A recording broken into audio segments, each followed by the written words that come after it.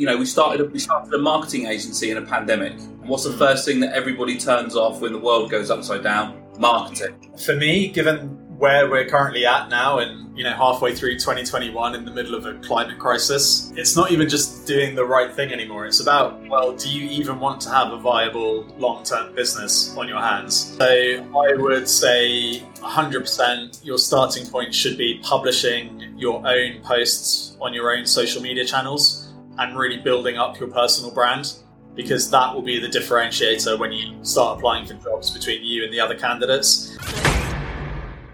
Hello everybody, this is Shweta Dalmi and welcome back to another amazing episode of the Climapreneur Show. We are back again with another powerful conversation. Our guests today are Russ and Tim, the founders of Avery and Brown, a digital marketing and creative agency which puts people and planet on par with profit. Welcome to the Climapreneur Show, Russ and Tim. I'm so excited to have you guys here today. And, we'll actually begin with, you guys have to introduce yourself in a way that you've never done it before. Okay.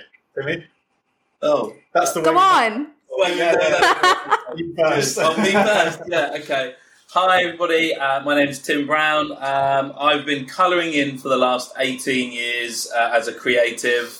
In the sort of digital creative space for many B2B brands, and still got passion for it. Absolutely love it. Yay! Russ, now your turn.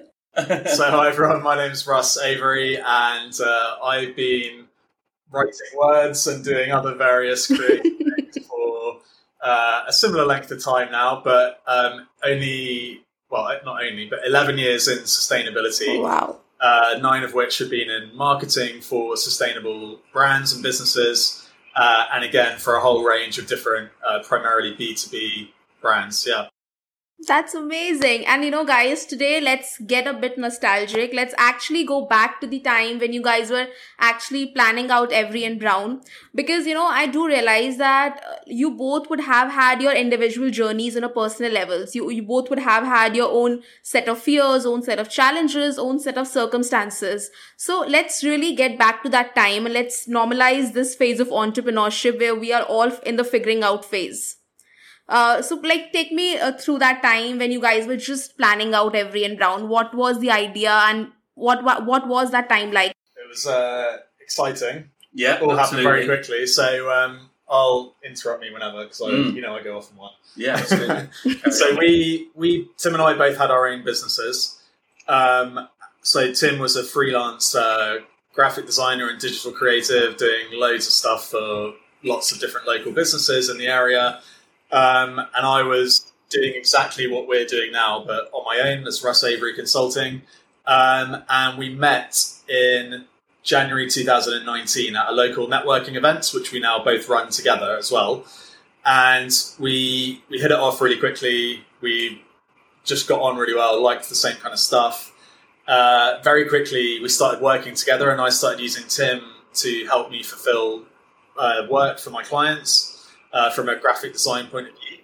And from there, it just happened very organically and naturally. Yeah. We really enjoyed working together, and it was only about, less than a year later, I guess, when we decided that we wanted to go to the next level and make it formal and stop what we were both doing individually and join forces officially as Avery and Brown. I'm sure I've missed out a lot, so Tim can fill in the gaps. Which, actually was only 12 months ago. We incorporated the business in August the 11th last year, so we're nearly at 1 year old, and it's been a really fast-paced, big learning curve journey for us to get where we are today. And we've got plans on hiring our first person in the next couple of weeks, which would be fantastic to have a full-time Avery and Brown person to come in and help us shape the brand and business and everything that we're doing for our clients. So I think you pretty much captured most stuff there. Yeah. Tim, how engulfed were you in sustainability during the time that you joined basically Russ? Were you also walking into sustainability and the space?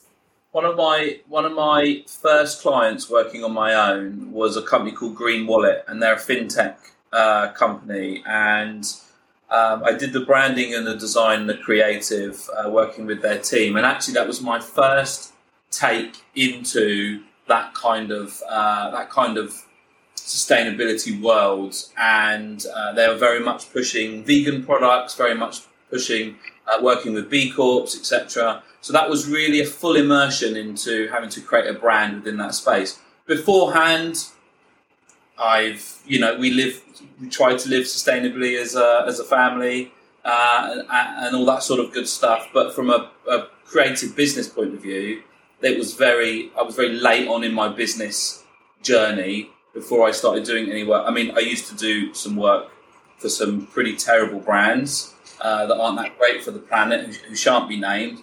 But it's nice to be able to now focus on something which is making a difference. But this guy right here has really shaped my thinking in how we can help some of these brands. Yeah. I was about to say that you can say that Russ' passion for sustainability actually infected you. Absolutely. Good job, Russ. Good job. Thank you. Thanks. And one of the first projects that we worked on was another joint project, which was renewability, which was our sustainable, ethical, and fashion label. I've got one of my T-shirts on today.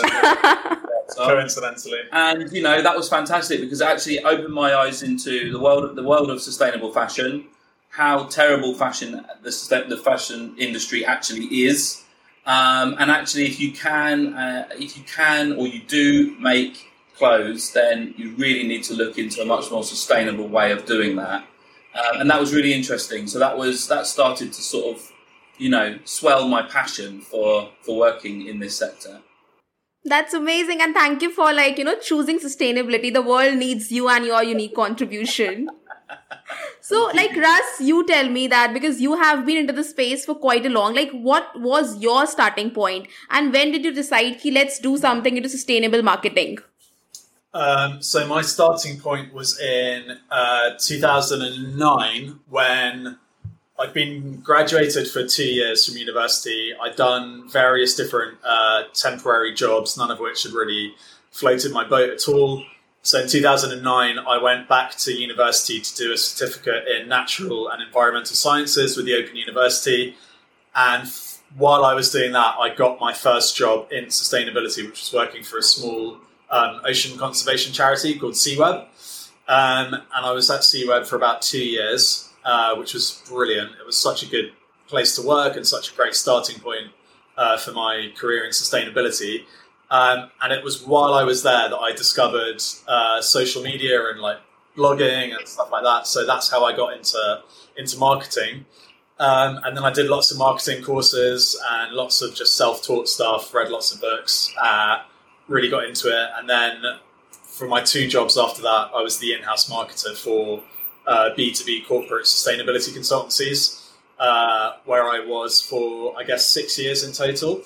And then that kind of growth journey and stuff was just so fast and really quick, and it was great to be part of two small startups which grew really quickly in the B2B corporate sustainability space in London. And then I decided to go it alone as a freelance marketer, and consultant for sustainable brands.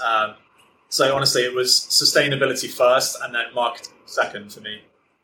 Yeah. I think that's amazing, right? Because I always feel that if you can incorporate your passion to sustainability, the kind of, the work you will be doing can add meaning and purpose to your life. You'll be loving what you're doing. And every morning you just wake up with, with a passion to do something. And that kind of change would be revolutionary. Just imagine if 7.5 billion people all doing the same thing, incorporating sustainability into their passion, what kind of amazing revolution it would be.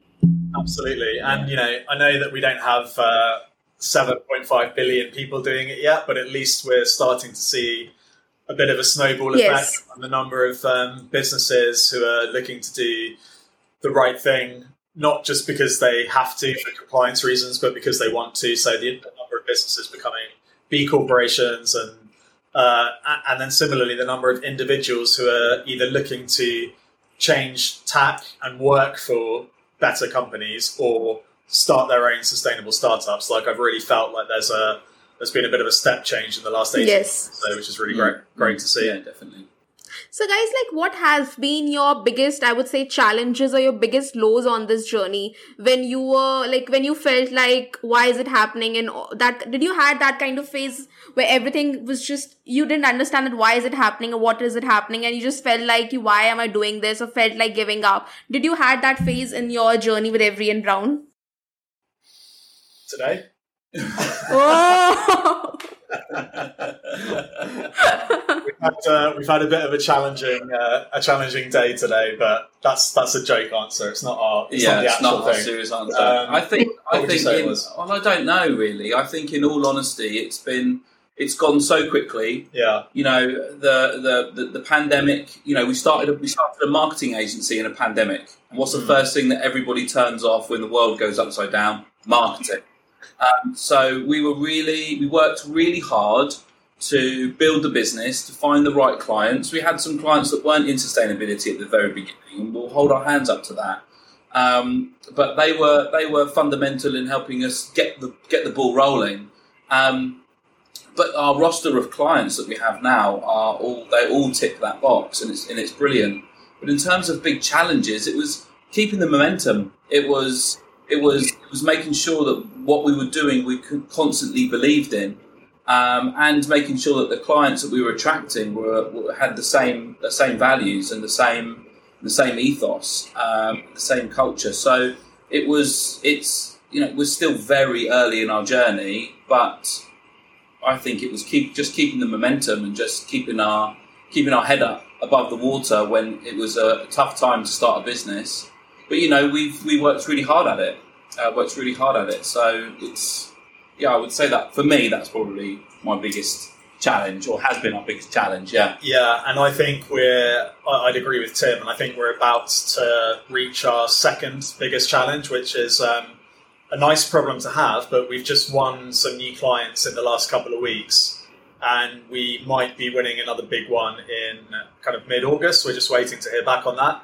And if we do, we're going to need to scale the team quite quickly to be able to fulfill all of that work. So that's going to be another kind of challenge in the growth of the business. And, I think we're probably going to experience some natural growing pains over the next couple of months because, neither Tim or I have ever grown a business before. We've never employed people before. We've worked with teams, but that's completely different to being the directors and owners of the company. So it's going to be an exciting rest of 2021, that's for sure. Yeah, absolutely. And it's going to go by like that. Yeah. Which is even more scary.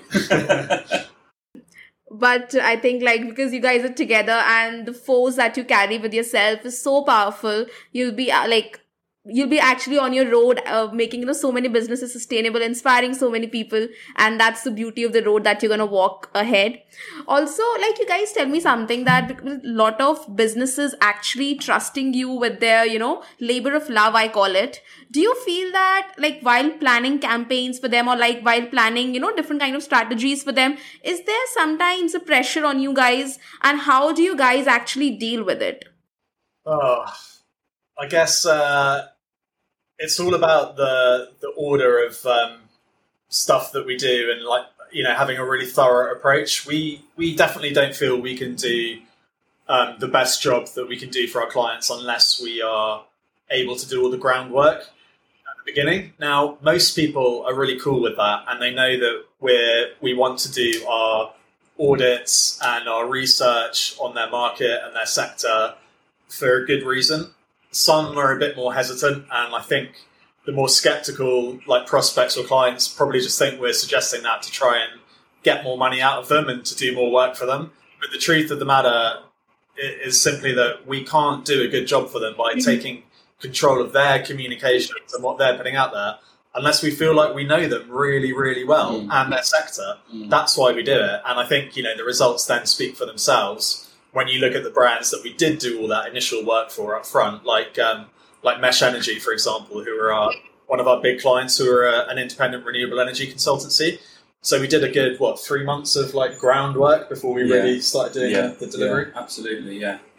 And it's about getting fully embedded into their world, becoming an extension of their team, so that any member can come to us and we can talk to them. Vice versa, to really fully integrate ourselves into their world. because then we can then talk their language. They understand how we can communicate with their customers to help them with their sales, to help them with their communications, and to help them tell their story. So, as Russ said, that groundwork is the most important part. And actually, it's some of the most exciting because we get to learn loads more about a new sector, a new business, a new product, a new service, and so much more. So, yeah, that's important for sure. And isn't it amazing? Like every day you're getting to know so many stories, you're getting to know so many whys, like why someone created that particular solution, what is, because, like when I talk to a lot of people, I have heard like a lot of, like everyone's why is different. And it just feels amazing, the kind of, I call it love, the kind of passion they have integrated into their business that they are creating. So like, guys, tell me now that with sustainable businesses, how is a sustainable business different from any other business? And why should, for example, if I want to start something new, why should I look towards building a sustainable business and not like, a regular business? Great question. So for me, given where we're currently at now and, halfway through 2021 in the middle of a climate crisis, it's not even just doing the right thing anymore. It's about, well, do you even want to have a viable long-term business on your hands? Because if you do, then it's gonna need to be a sustainable business, i.e. one which can carry on, throughout the next however many years into the future. That is the very definition of sustainable. But now we are enjoying the conversation moving on from sustainable to regenerative, whereby sustainable is now kind of almost too passive. If we listen to the climate scientists, which of course we should, they think that lots of tipping points might have already been reached and that, the world is things are going to get a lot worse before they get better. Like that is just facts now. So being a regenerative business is beyond sustainability. It's being a business which gives back more to society and the planet than what it takes from them. And we now just think that is the only way to operate. And it's what gets us really excited, isn't it? Absolutely. And I think as well, consumers are becoming more educated on the businesses and the companies that they're buying from. So more and more people are learning about B Corp. More and more people are learning about the SDGs, for instance, and why businesses are focusing on supporting the 17 goals. More and more consumers are understanding that actually they need to eat a little less meat, A, for health reasons, and B, to help the planet, keep the emissions down, etc. More and more customers are looking into ways to buy electric vehicles. More and more customers are finding ways and are understanding more and more about what sort of products and services they're buying and from who. So I think that's really important for businesses to start being way more transparent and actually to start focusing on providing much more sustainable solutions and to become a much more sustainable business. But the regenerative model is fascinating.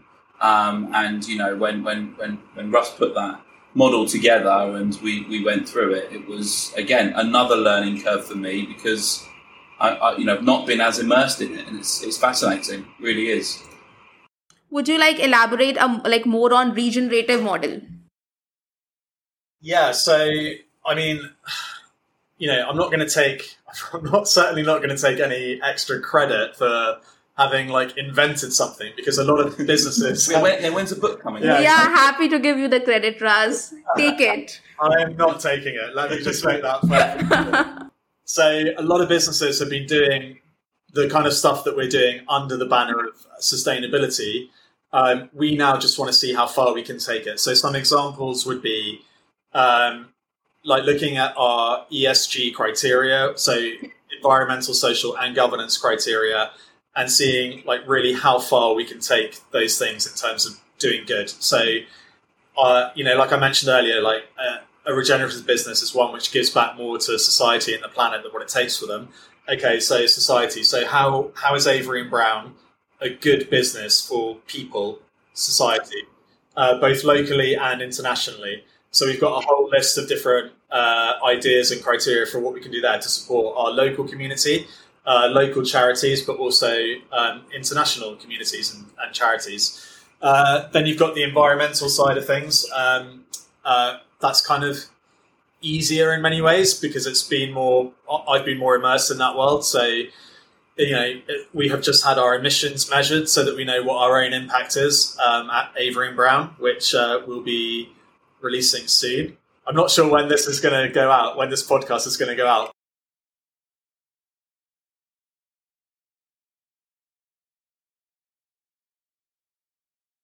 For everyone listening to this now, you'll be able to find on our website our 2020 to 2021 emissions. That's good, isn't it? That's good. Yeah. We're in the future. I like that. Yeah, I like that.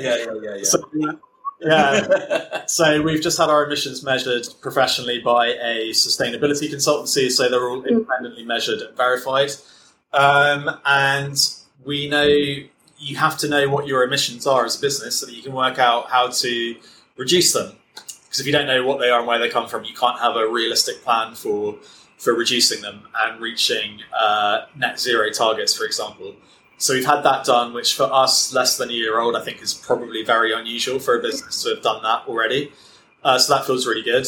And as you'll see on our report on our website, our emissions are about 7 tons of CO2 per year, which is not very much. And we know how we can reduce them. But this year alone, we've already offset 60 tons. So we're already a carbon negative business, which feels really good before our 1-year anniversary. Governance stuff is interesting because we're going to be exploring that a lot more now that we're about to hire our first employee.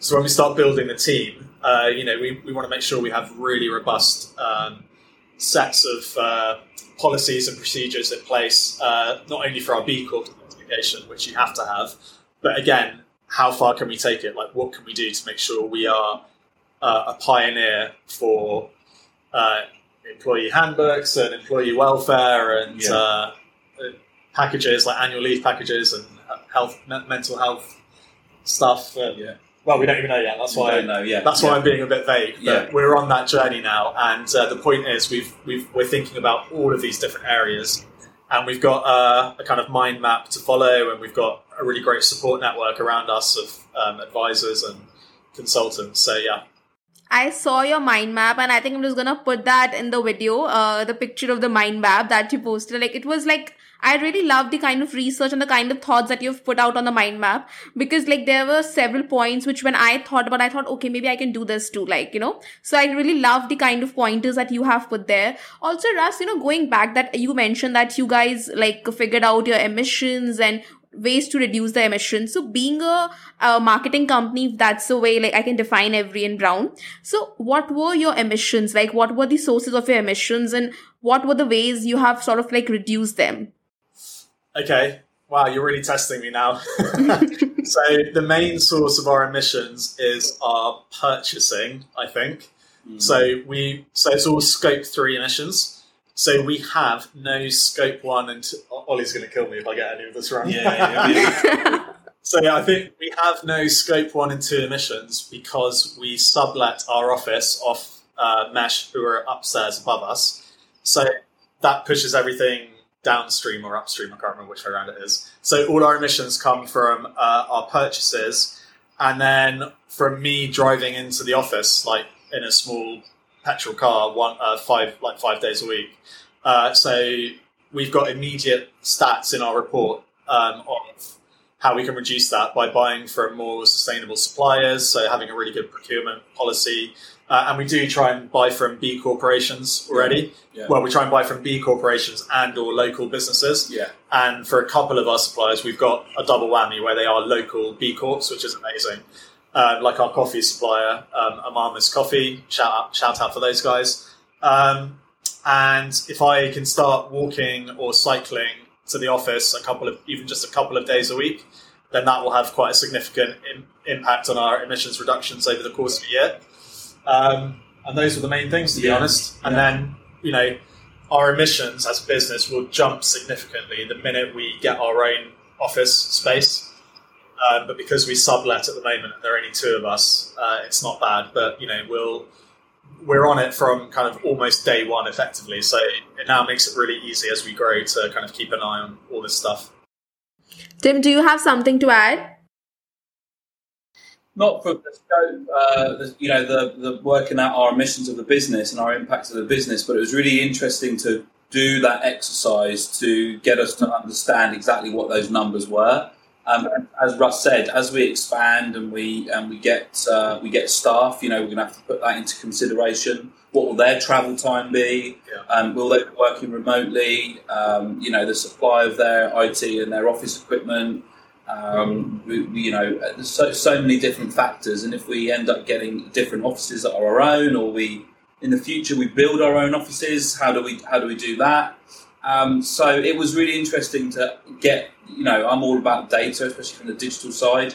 So it's really interesting to get that rounded understanding of where we are today, because when they say what gets measured gets managed, right? They say that. So it's really interesting to see where we are today to be able to then grow and then keep that data managed and those numbers managed. So I would definitely recommend every business to work out their impact, because it would really be eye-opening into how they might be able to make some changes. Really would. And there are various resources out there which all say that the starting point of your journey as a sustainable business has to be in measuring your emissions. Because there are lots of different facets to obviously sustainability, like plastic free and stuff like that. But actually, because of the state of the world, it's all about emissions right now. It's all about reducing emissions. So it's a really good starting point. I think that's amazing. And one more I think it opens up that I love the way you guys were transparent and honest about the emissions, and the way you said, okay, so this is the emissions, this is where they're going up, and that is how we need to control it. So I think that dialogue is very important, because that really, helps us to collaborate, helps us to help each other. And that way I feel that a lot of times I hear this one thing from people, they're like, they're very eco-anxious. That, okay, so much is happening. How should I do that? Am I even doing the right thing? Even taking small steps. So I feel that dialogue is very important. It really helps us to move forward on the right path. And thank you guys for putting it forward, and thank you for being an example to so many people out there. It's our pleasure, and we will carry on sharing every single part of our journey, even if it's something really small.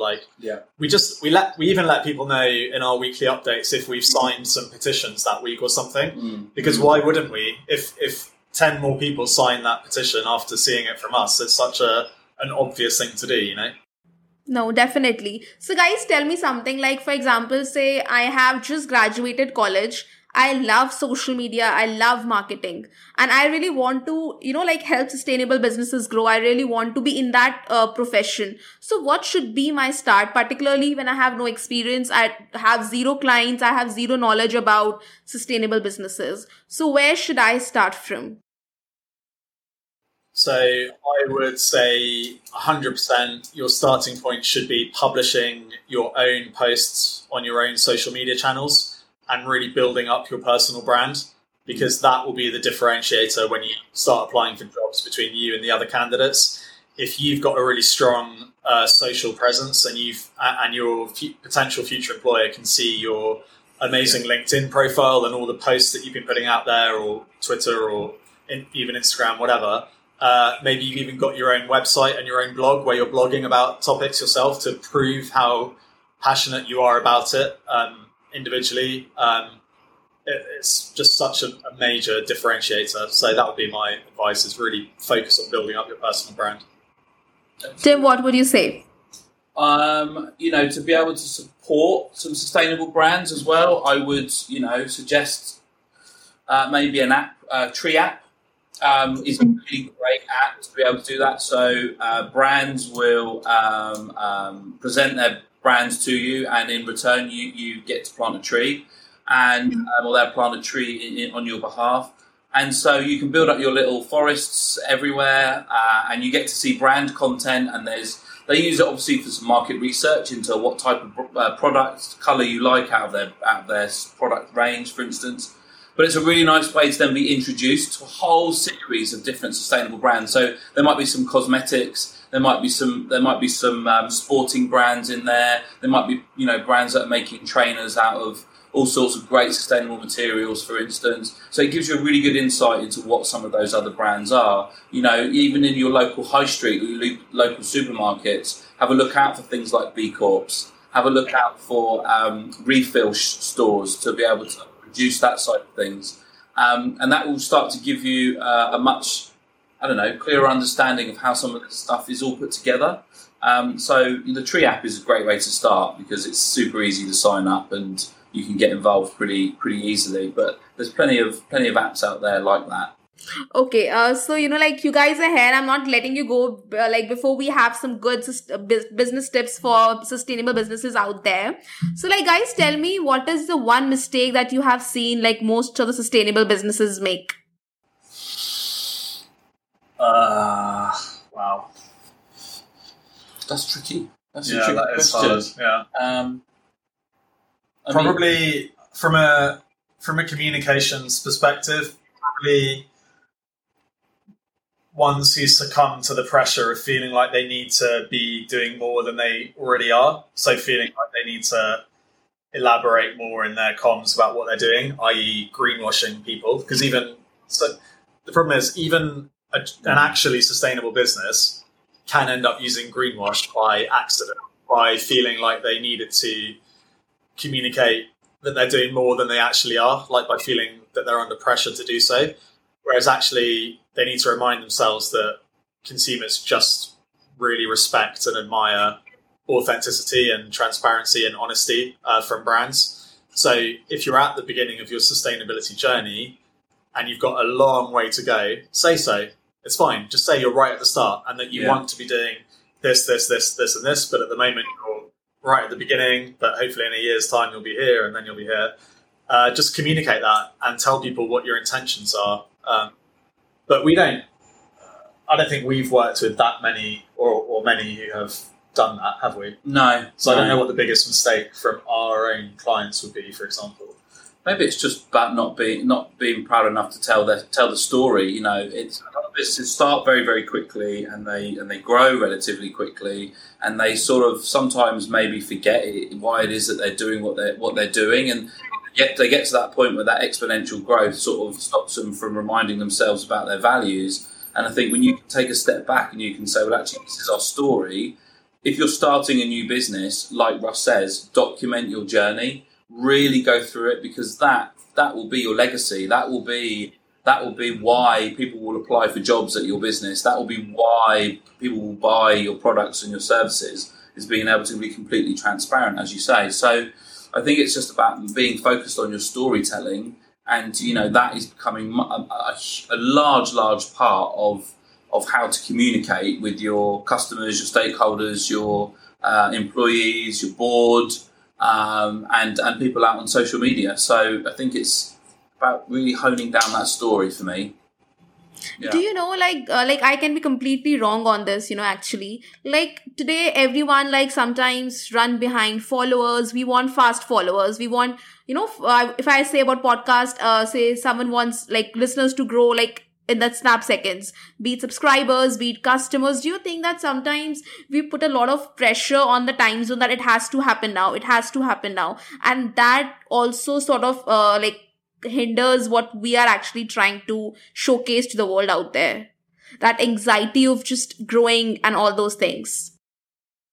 Yeah, I think people definitely feel that pressure, and if we use the size of your social media audience or listener numbers as an example, people just need to remember that it's always much better to have 1,000 diehard fans who engage with everything you put out there than it is to have 100,000 who are just a number on a screen, who don't comment or like or engage with any of your stuff. So it's the whole one of the social dilemmas that everyone deals with, but it's feeling the pressure. Yeah, exactly, and it's toxic, right? It's not the way to live. It's not the way to build a business. Like Russ says, it's much better to have that small finite number of people who are fully immersed into what you're doing and totally believe you and support you, than a much larger number who are just sat there consuming your content but not engaging, not purchasing, not doing anything. Actually, and then you're in the danger of someone saying something negative about your brand because it's not for them for whatever reason. So I think rushing to get those high figures is always going to be difficult because then your authenticity is not in it, because all you want is big numbers. And I think that's one of the biggest, like you say, social dilemmas that people really fall in the trap of, you know. And, you know, as a business, we have got a tiny social following. Yeah. You know, we've got like 600 likes on our company page on LinkedIn, about 300 Instagram followers, and about 30 Twitter followers or something. But we still get really good results from the social content that we put out there. Yeah. We get direct inquiries from prospects, like on a almost weekly basis, I would say. Not all of them work out, sure, because they might not have the budget or whatever, but the point is we get those inquiries from the content that we're putting out there. And we know that it's because it's a small but engaged audience.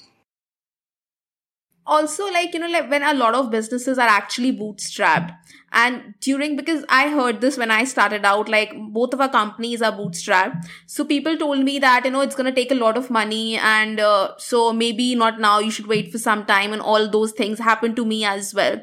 So what do you think is the advantage that, if I say we as businesses can leverage of being bootstrapped? Or what are the things that we can do that does not require money but requires effort, requires patience, and requires that, you know, drive to do it? What are your little, I would say, hacks or advice for that? Publishing content. So like coming back to some of the previous things we've mentioned. So regardless of what it is, whether it's to do with your sustainability journey or blog posts around your actual expertise as a business, just publish content.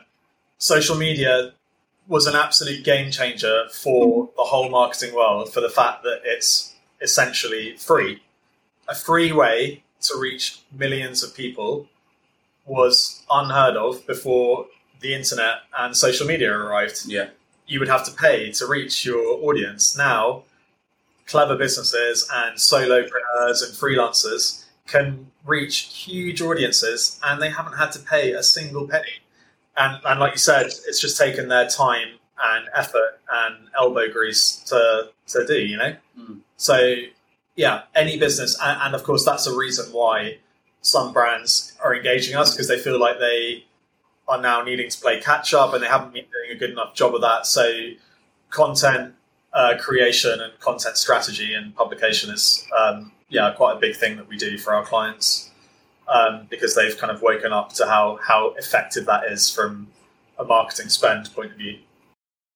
Also, guys, like, clear this for me that sometimes people say that should be authentic on social media, be it with the type of content you're putting, like show what you actually believe in. And on the other side, sometimes we say that create what your audience wants. So, like, how to actually choose that, which way to go? What is the demarcation between that? Well, you can be authentic and still give your audience what they want to see from a certain point of view.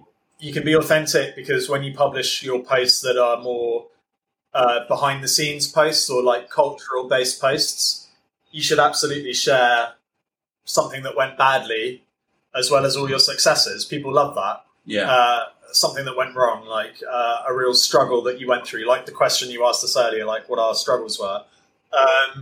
But then, you know, if we share a post that we think people want to see based on some keyword research about something to do with marketing or design, we can still write that as a savvy digital marketing and creative agency who know what they're doing to get views on our own content. It's only, you know, being inauthentic is only when you're lying or being inauthentic about those personal posts that you put out there, like the Instagram influencers who are sharing their life when it's not actually their life at all, and it's, you know, all set up scenarios. What's the word I'm looking for? It's all completely fabricated. Yeah. But as a business owner, it's actually really easy. I think it's just that people get put off by it. Yeah. Because people get scared to put the real them out there because they think that they'll something bad will happen and they might get attacked and stuff. And, there's an element of truth to that. The bigger following that you get, the more trolls and negativity you will probably end up attracting. But it's just an unfortunate byproduct being honest, being honest and getting bigger on social media. They'll just come out of the woodwork, but you just have to ignore them and remember how much positive and positive energy and comments you're getting as well. So. But these negative comments are actually great for your engagement, because the more that people comment on your posts, the more people see it, and then more of your post gets served up to them because the algorithm loves it. So it's just a vicious circle of just winding everybody up, which I find quite funny. It's like getting the climate deniers out in force. Like we did a post for a client the week before last, and every climate skeptic and climate denier who was on LinkedIn ended up going into the comments and absolutely trying to destroy the post and everything that was said there. But as a result, they helped that post get 20,000 views or something. It's something ridiculous. Absolutely crazy amount of comments and so you've got to take. It plays its part, and you've got to take the rough with the smooth, I guess, sometimes. No, that definitely is there. And I think you're right that we should use it like as a positive energy, because, there was this one person, like one other, social media marketer, who actually mentioned this thing that people have forgotten that the word social media is mainly to be social. Also, towards the end, I'd like to ask you my last question. Tell me, what do you love about each other as a team member? So Russ about Tim and Tim about Russ. And also that, how has this bonding or how has this thing been your biggest strength or your support in running Avery and Brown? So my biggest thing... You can...